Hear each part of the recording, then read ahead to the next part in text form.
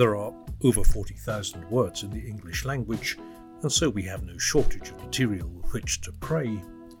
But since less is more, this summer, an exploration of short one-liners, short prayers for long and leisured days.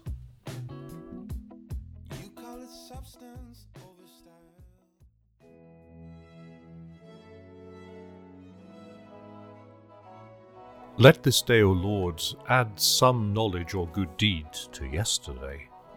A prayer of Lancelot Andrewes, 1555 to 1626.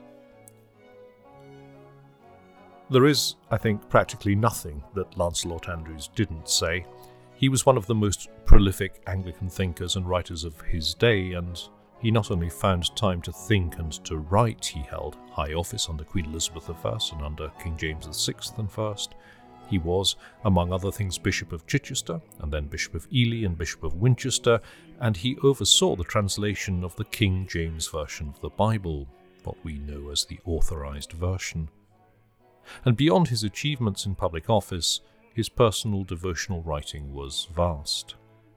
If it is of its time, at least in terms of style, it translates well. In his encyclopedic Preces Private, he wrote prayers for every moment and for every occasion. He is, incidentally, depicted on the southeast chancel wall at St. Paul's, Knightsbridge, among other great Anglican divines of his day. He was clearly both able, skilled, and he was energetic, and presumably he was highly organised too. His writing suggests that what he did inspired by God and strengthened daily by him, but I think there was something else too. Whatever grace he drew from his relationship with God and from the sacramental life of the Church, he was possessed by the conviction that life was incremental, and that every day should see what in the modern world we might label incremental improvement.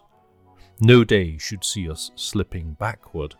No day should be characterized by retrenchment or retreat. On the contrary, every day should see us adding something to what went before, to yesterday. We all live with memory. We all live with experience, sometimes overwhelming, of the here and now. Many of us live with a strong sense of what tomorrow requires, sometimes a dread of expectation.